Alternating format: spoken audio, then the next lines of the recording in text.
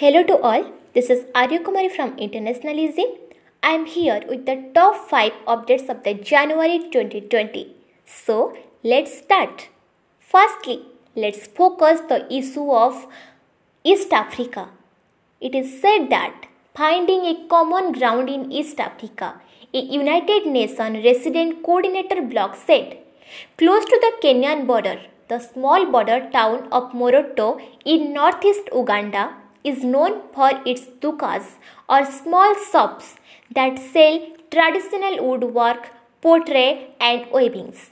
The people of Moroto also raise cattle that graze on the surrounding scrub grassland. With 7,500 inhabitants, the community depends on food crops such as corn and cassava, a starch that some of us know as yuca and manioc. Like many other places in Africa, Morocco has been affected by climate change, which has deeply impacted livelihoods, especially for women and children. It is no coincidence that it has also become a conflict-prone area. Just beyond Moroto, at the Kenyan-Uganda border, conflicts that were previously contained and worked through the local levels started to escalate with political, economic, social and cultural implications across bordering countries. So, let's focus secondly on the issues of Iran. It is observed that the United Nations Cultural Agency chief assembles with Iran ambassador amid current tensions. The UNESCO Director General Audrey Azoulay and the Iranian ambassador to the United Nations Agency Ahmad Jalali met in Paris against a background of mounting threats between his country and the United States. UNESCO explained that threats can come from fighting but also any resulting occupation. As cultural property reflects the life, history and identity of the community, its preservation helps to rebuild a broken community, re-establish its identity and link its past with its present and future. In addition, the cultural property of any people contributes to the cultural heritage of humankind. Thus, loss of damage or to such property improvinces humankind, according to the information on its website.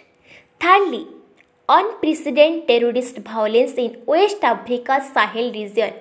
The region has experienced a devastating surge in terrorist attacks against civilian and military targets.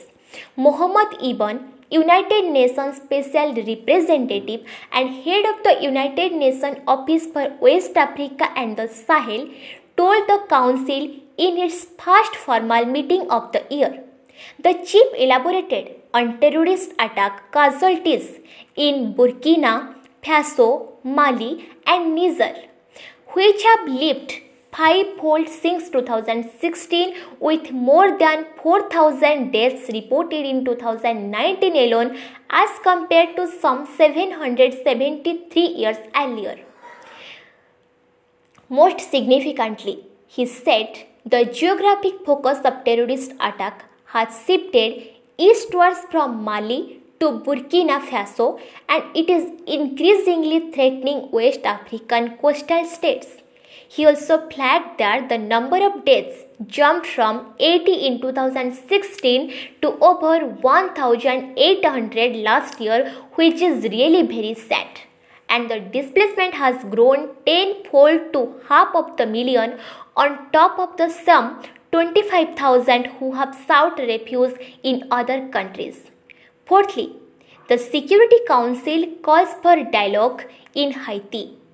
The members of the Security Council recalled the need for the government of Haiti to address underlying causes of instability and poverty within the country.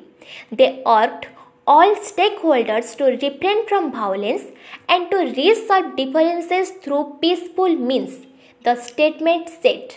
They further emphasized the urgent need to address deteriorating humanitarian conditions in the country with support from United Nations and the international community. Members issued a statement on Thursday night outlining the immediate necessity for the parties to engage in an inclusive and open dialogue to form a government that responds to the needs of the people. In addition to political instability, Haiti has also faced fuel shortages, corruption scandals, and other challenges, prompting angry citizens to take on the streets. Lastly, let's focus on the issue of Libya. Dire and untenable situation for tens of thousands of children in unrelenting conflict in Libya. Children in Libya, including the small children, when it is said that children in Libya, including the refugee and migrant children, continue to suffer grievously amidst the violence and unleashed by the country's long-standing civil war, Executive Director said in a statement. Since last April, when renewed hostilities broke out, the outskirts of the capital Tripoli, the western Libya, conditions for thousands of children and civilians deteriorated, with indiscriminate attacks in populated areas that have caused hundreds of deaths. Since the fall of President Gaddafi in 2011, Libya has been throes of ongoing instability and economic collapse despite its large oil reserves. The United Nations Secretary General will be at a major international summit due to take place in the German capital this coming Sunday, which both the Prime Minister of the United Nations recognized government and the Commander Haftar are due to attend in the hope of establishing a permanent ceasefire. So, it's all about the top 5 updates. To be more updated, please be with us with internationalism.co.in. Thank you.